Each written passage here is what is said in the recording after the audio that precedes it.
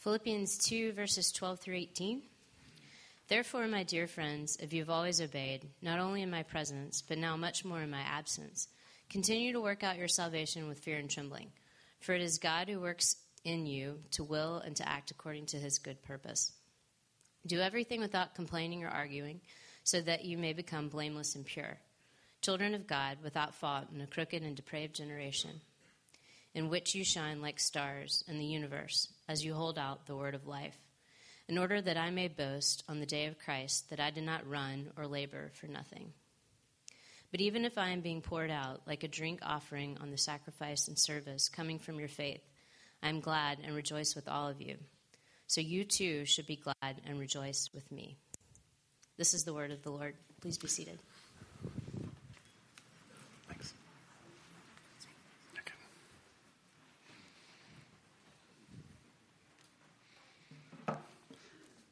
Good morning.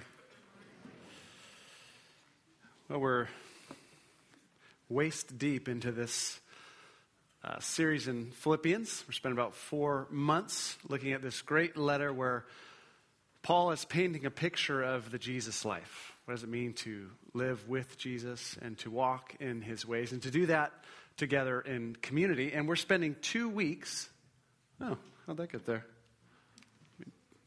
That's right. It's a good verse. You guys can do that. We're spending 2 weeks on these 2 verses, verse 12 and 13. In these verses, Paul's concern is to address how we work out our salvation in daily life. And as I mentioned last week, he's not talking about how we work towards our salvation or work for our salvation. He's saying you already have that if you put your faith in Jesus Christ. You already have that, but you're trying to work out what does it mean to live as saved people? What does it mean to live as children of God? You got to work that out in daily life. Just as we might come to a newly married couple and say, you're married, it's done, it's happened. Now what you get to do is you get to work out your marriage. You get to work out what it means to be a husband, what it means to be a wife. And so that's Paul's concern, is not so much salvation, but the process of growth and transformation in our Christian journey. And so before I dive into this, I thought I'd ask you a question about growth and transformation, because that's really Paul's talking about. How do we grow? How do we work that out? So I just have a question for you to just step back for a second and to think about your life over maybe the last 5 years or so, okay? And just ask the question, do I see growth? Do I see transformation in my life? Do I see growth in my faith, in my character?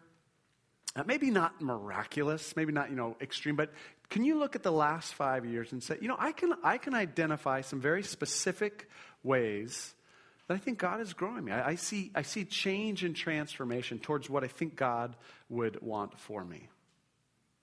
Are you seeing growth in your life? Or maybe a better question would be to ask, do you long for growth in your life? Whether or not you see it, is growth and change something that you're like, man, I long for that? Are there parts of your life, of your character that you look at and you go, man, there's still such broken parts in me. I see things that are not the way I want them to be.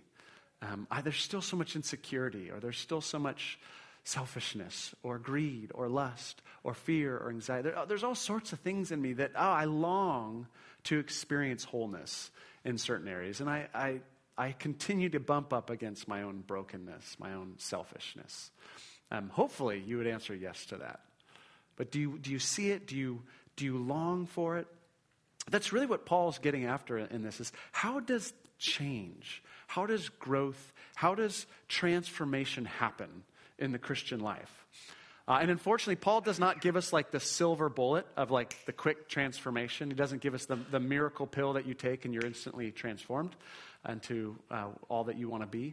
But what he does is he introduces us really to this beautiful dynamic between God's work on the one hand and our work, and how those work together towards our own personal growth. And that we're to hang on to both of those. If we let go of one of those, we're not going to live in healthy lives. But when we hold on to both those, that will lead to a flourishing existence. So what I want to do today is talk about that. We're going to look at God's work in our lives and our works, and how that works together for our growth. And first I want to look at these two verses for a second, and then I want to step back and look bigger picture about how Paul and how Scripture in general talks about this dynamic between God's work and our work. I'm going to solve centuries of debate in the next 30 minutes. So pay attention. All right, so let's look at the verse first. Paul starts in verse 12 by focusing on our work. The second half of verse 12, continue to work out your salvation with fear and trembling. Right? Last week we focused on that phrase, fear and trembling. Today, let me focus on that word, work. Saying continue to work it out. One commentator says that word work implies continuous, sustained, strenuous effort. The Christian life requires continuous, sustained, strenuous effort. Elsewhere, Paul gives us metaphors for the Christian life that imply this. The Christian life is like a battle, right? Paul says, you're in a battle. Put on the full armor of God. Fight the good fight. Or another metaphor, the Christian life is like a race. It's like a marathon, right?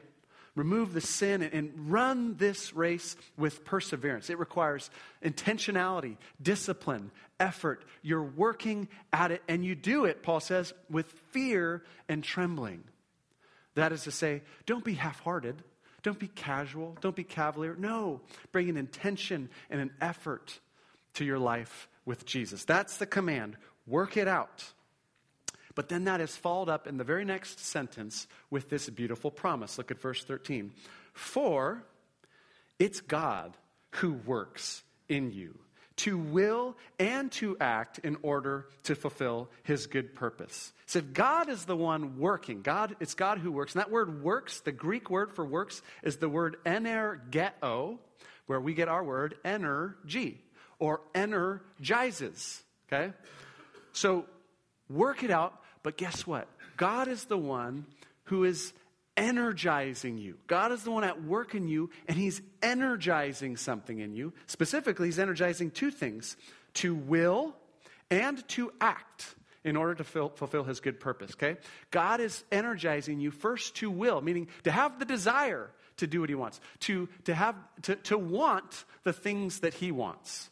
God is not just energizing in you conformity to some set of external rules. No, God is energizing you a transformation, a change in your heart. So you begin to desire the things he desires. You begin to love the things that God loves. And he's energizing that desire. And it says not just to will, but to act. He's also energizing not just the desire to do what he wants, but the ability, the strength, the power to do the things so that you can actually follow through on those desires. All right? Big picture. This is what God is up to in your life. He is at work. He is energizing things in you so that you desire to do the right thing and that you grow in your ability to actually live out that desire and live a life that is pleasing to him according to his good pleasure. All right, so that's the dynamic of the Christian life. You work, you fight, you struggle. Oh, and by the way, actually it's God who's working, who's fighting, who's struggling in you.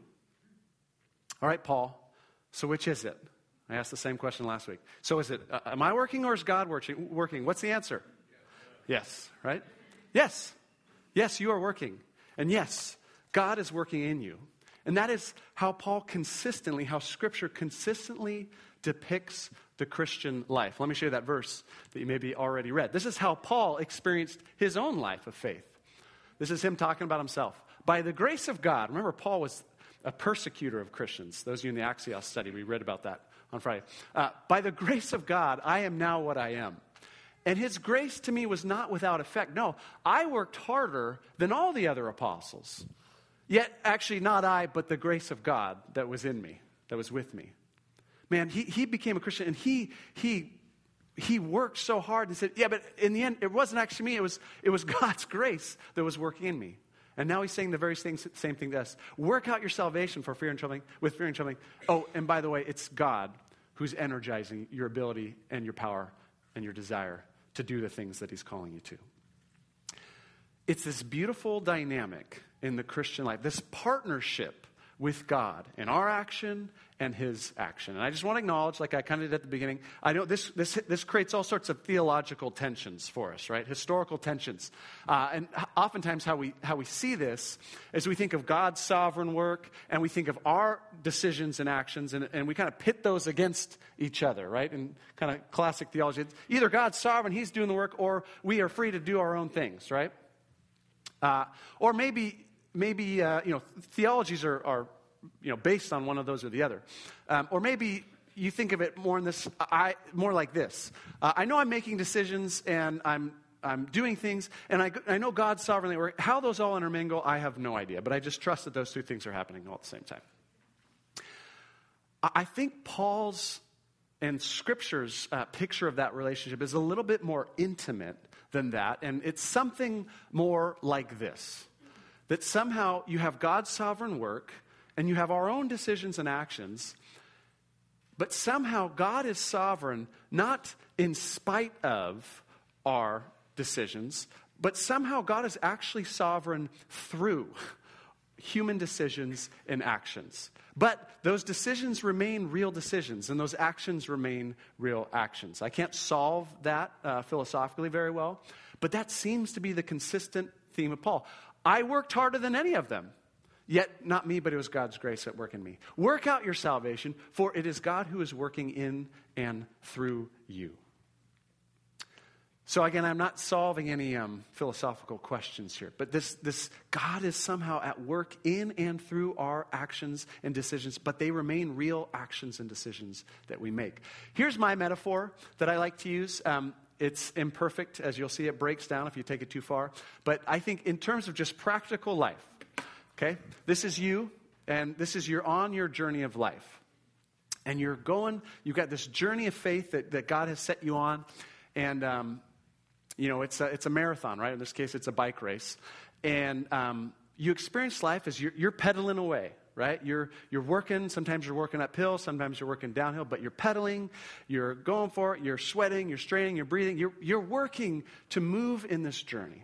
And this is how you experience your life.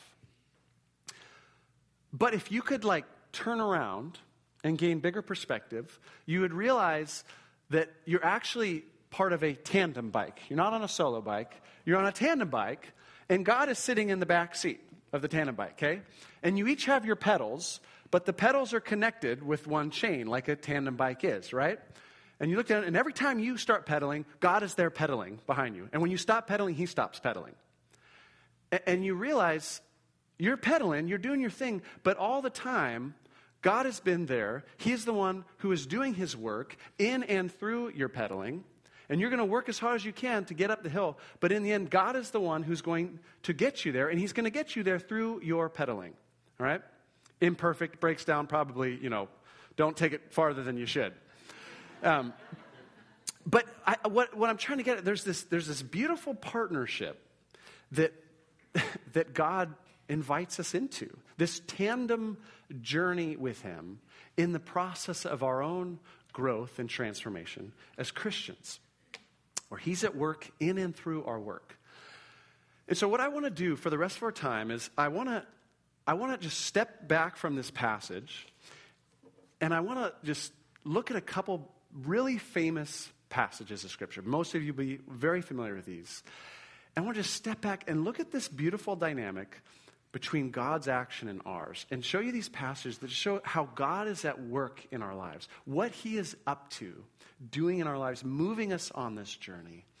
And then finally, how should we live in response to that truth?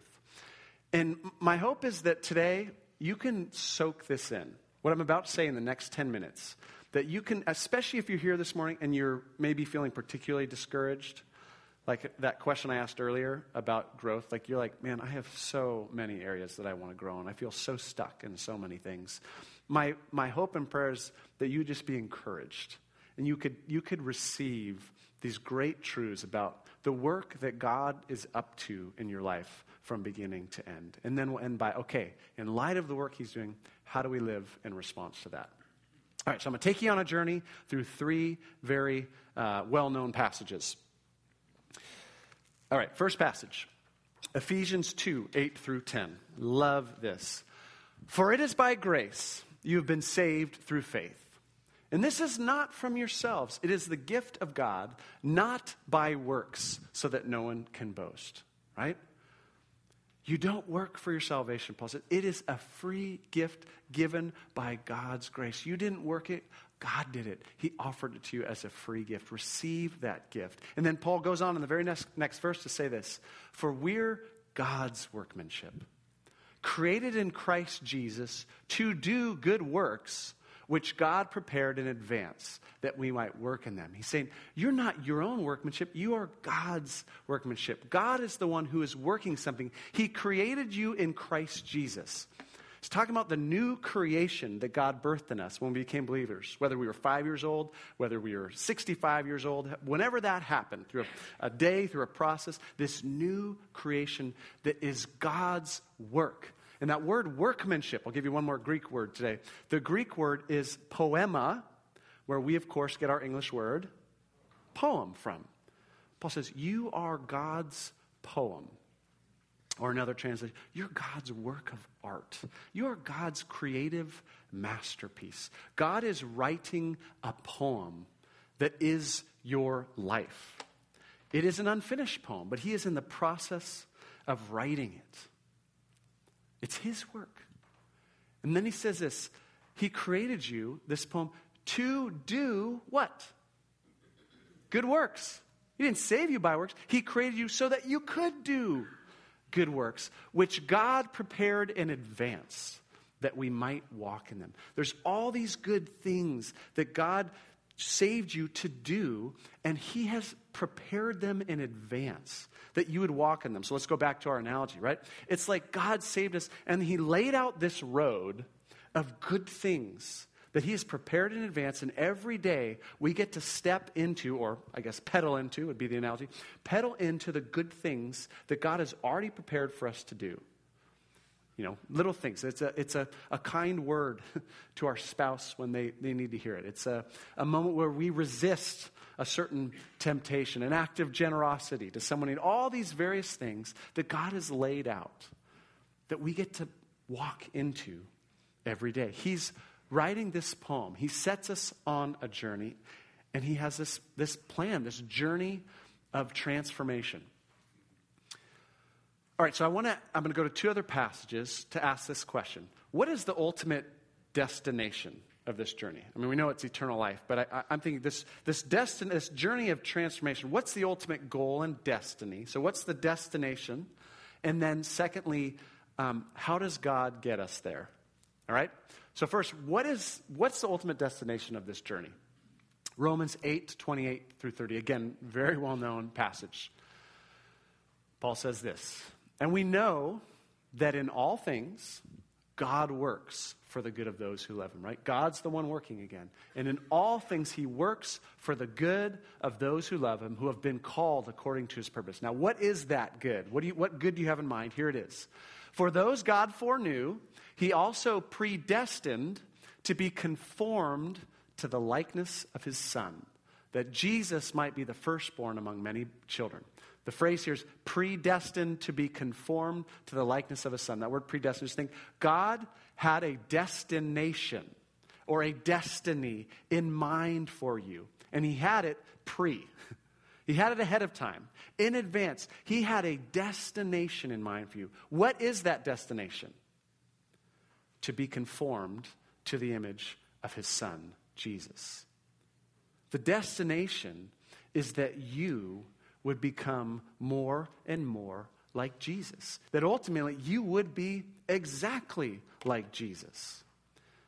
And if you look at Jesus in the Gospels, all of his character qualities, that God has designed that you would be those ways, that all the love that you see in Jesus, that one day that would be in you.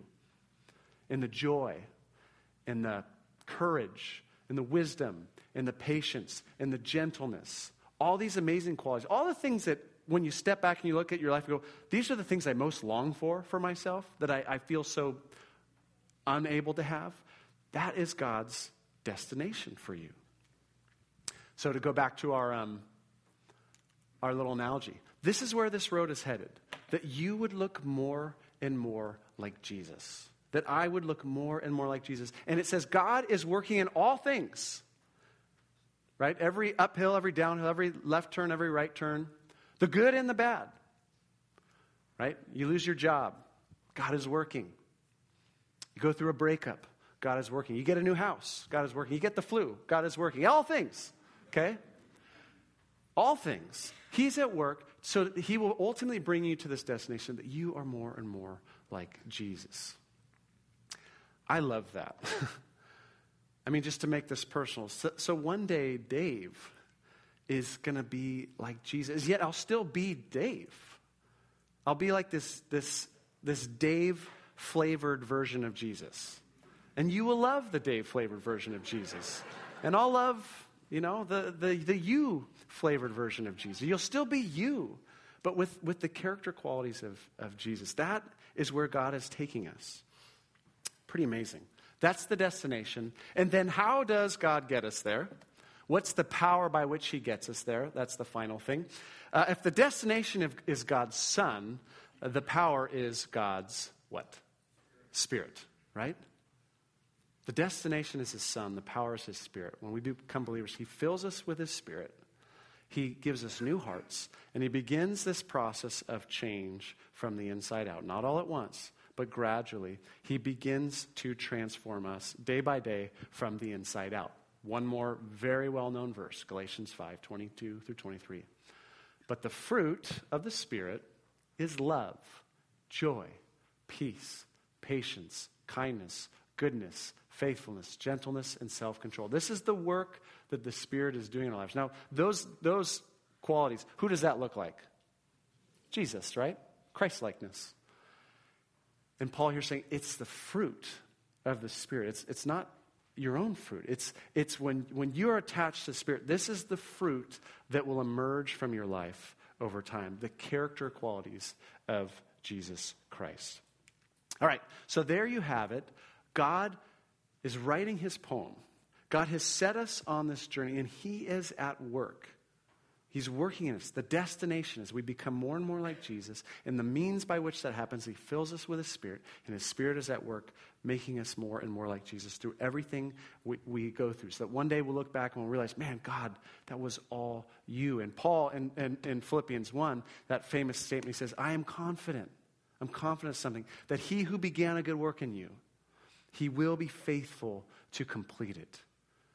I'm confident because of who God is. He doesn't just stop projects halfway through. He started something in you, and he'll be faithful to complete it. So one day, you will reach this destination of being all that God intended for you to be. All right? It's all his work. That's what God is up to in our lives. So, let me end with this question in light of that. If that is what God is up to, how do we live our lives now, knowing that knowledge? I know none of this is new for most of you, but how do we live our lives in light of what God is up to? Well, here's the beautiful thing, I think. The beautiful thing is this. Even though God is the one who is sovereignly at work in our lives, here's what I want you to hear today. God has sovereignly ordained that our own will and action be deeply involved in the process of our own transformation, okay? God is sovereignly at work. He's doing his stuff, but he has sovereignly ordained that our own will and action would be deeply involved in our own transformation. God gives us the dignity of participating in our own transformation. He gives us the responsibility to partner with him in our own growth. And if you think about it, he didn't have to do it this way. Right? I mean, he could have, you become a believer and he could have waved a magic wand and you're like Jesus, right? Magic pill, transformation. I wish he would have done it that way. But he didn't do that way. No, he gives us the dignity of participating actively in our own transformation. I had someone between services come up to me and she said, I love that. She said, it's kind of like you don't give the kid the new Ferrari on their 16th birthday. Right? I mean, you could do that, but you make them work for it because there's a greater appreciation when they work for it. I was like, yeah, that's actually not bad, He gives us the dignity and the responsibility of partnering with him in our own transformation. So what's our response to knowing that God is at work? That God is the one behind us pedaling all the way. Do we, in light of that, do we say, great, God's pedaling. I'm going to take my feet off the pedals, put them up on the handlebars. I'm going to fall asleep. God, wake me up when we get there, right? Is that the response? No. Well, Paul's saying the response is this. Knowing that God is at work, you pedal all the more. But you pedal with great confidence that your pedaling will be fruitful, that will be beneficial, because you're not pedaling in your own strength. You're not left up to your own resources, because the living God of the universe is pedaling. So your pedaling is spirit-empowered pedaling. It is effective. It is fruitful. It is God who is pedaling with and through you. And you pedal knowing that even when you make a mistake, even when you fall, God is going to see his work through. So you don't fall with a sense of despair. No, you fall knowing, I may have lost a battle here, but the destination, it's going to happen. And so you pedal with hope and joy and perseverance, knowing you're going to reach the destination. So it's a really interesting dynamic, I think, in the Christian life, where we're called to fight and to strain and to struggle for the very things that God is going to give us.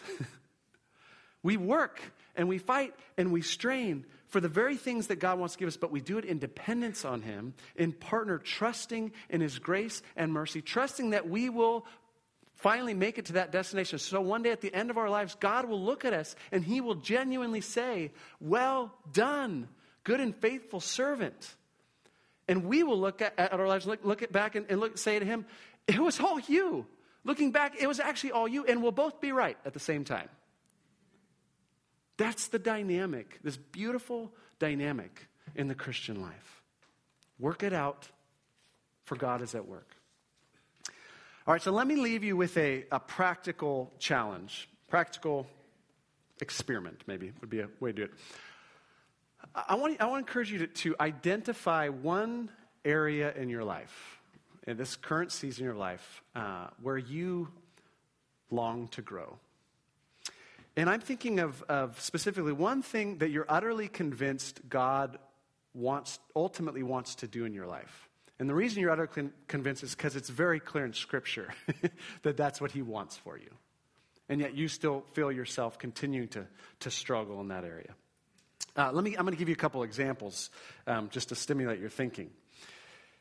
What's one area where you want to see growth? And you know God wants to do this growth, whether today or in 10 years. God wants to do this because it's real clear in Scripture. Look at verse 14. Here's one. Here's an area for some of us. Verse 14. Do everything without grumbling or arguing. Some of us could spend the rest of our lives, focusing on that verse.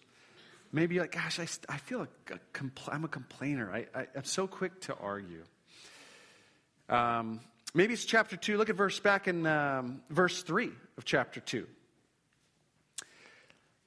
Do nothing out of selfish ambition or vain conceit. Rather, in humility, value others above yourselves.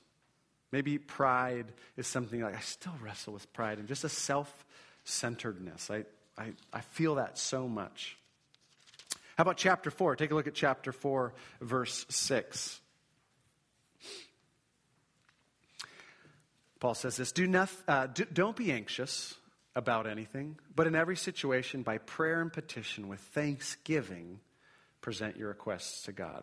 Maybe anxiety is something that you continue to just continues to hound your life. How about verse 8? Finally, brothers and sisters, whatever is true, whatever is noble, whatever is right, whatever is pure, whatever is lovely, whatever is admirable, if anything is excellent or praiseworthy, think about those kinds of things. Okay, maybe it's your thought life, the kinds of things you tend to focus on day to day. We're like, man, there's so much growth to be had. Maybe it's other things Paul says in other letters. Maybe it's sexual purity. Maybe it's gratitude. Okay, all of these, maybe there's something that you identify. You're like, I feel like it's clear that God wants to do this, and I have a desire to grow in this area in my life. And if you can identify something, my question for you today would be, what would it look like to live out verse 12 and 13 in that area of your life? work out your salvation with fear and trembling. Okay? What would it look like to work out your salvation in that area? Continuous, sustained, strenuous effort. I was thinking about my own life this week, and sometimes we just get so passive in certain issues of our lives. Like for me, anxiety is something that I'll share often. I'll just generally struggle with, and I can get so passive with that. Like this sort of magical thinking. Maybe if just over time, this is just going to get better. And I don't fight for it. I don't fight for joy. I don't fight for gratitude. I don't say, hey, I want to build systems into my life that are going to help me to be a more joyful, grateful person. I want to build relationships into my life. Or it might be sexual immorality. We'll go, this is just taking me, I'm not even fighting for this anymore. So what does it look like to fight for joy, to fight for sexual purity, to fight for gratitude, to fight for generosity, to work at these things? But, and take that thing, that whatever you've identified, to know in the end, it is God who is working in me. That this work, it's not a striving in my own efforts. It's not trying to do this in my own strength to try to somehow gain God's approval. No, but it's done in dependence, in partnership. I'm not living for his approval. I'm living from. I already have that. And I can live with the joy of knowing that every time I fail in this area of my life, there's grace. And I'm going to win this battle. I'm going to win the battle of anxiety. I'm going to win the battle of sexual purity. I'm going to win the battle of generosity, of joy, one day. Because the one who's working in me is none other than the living God of the universe. And so I fight, and I strain, and I move, I press on. But in partnership, in dependence, in joy, knowing that his grace is at work. His grace is sufficient when I fail. I just think that's the community that God wants us to be. To do that together. Together we are pressing on towards the things that God longs to give us. All in dependence on his grace and mercy. Trusting that ultimately it's his work from beginning to end. And so we can live with that confidence. So that's the invitation. That is the call. Let me pray, and then we're going to sing some songs to the Lord.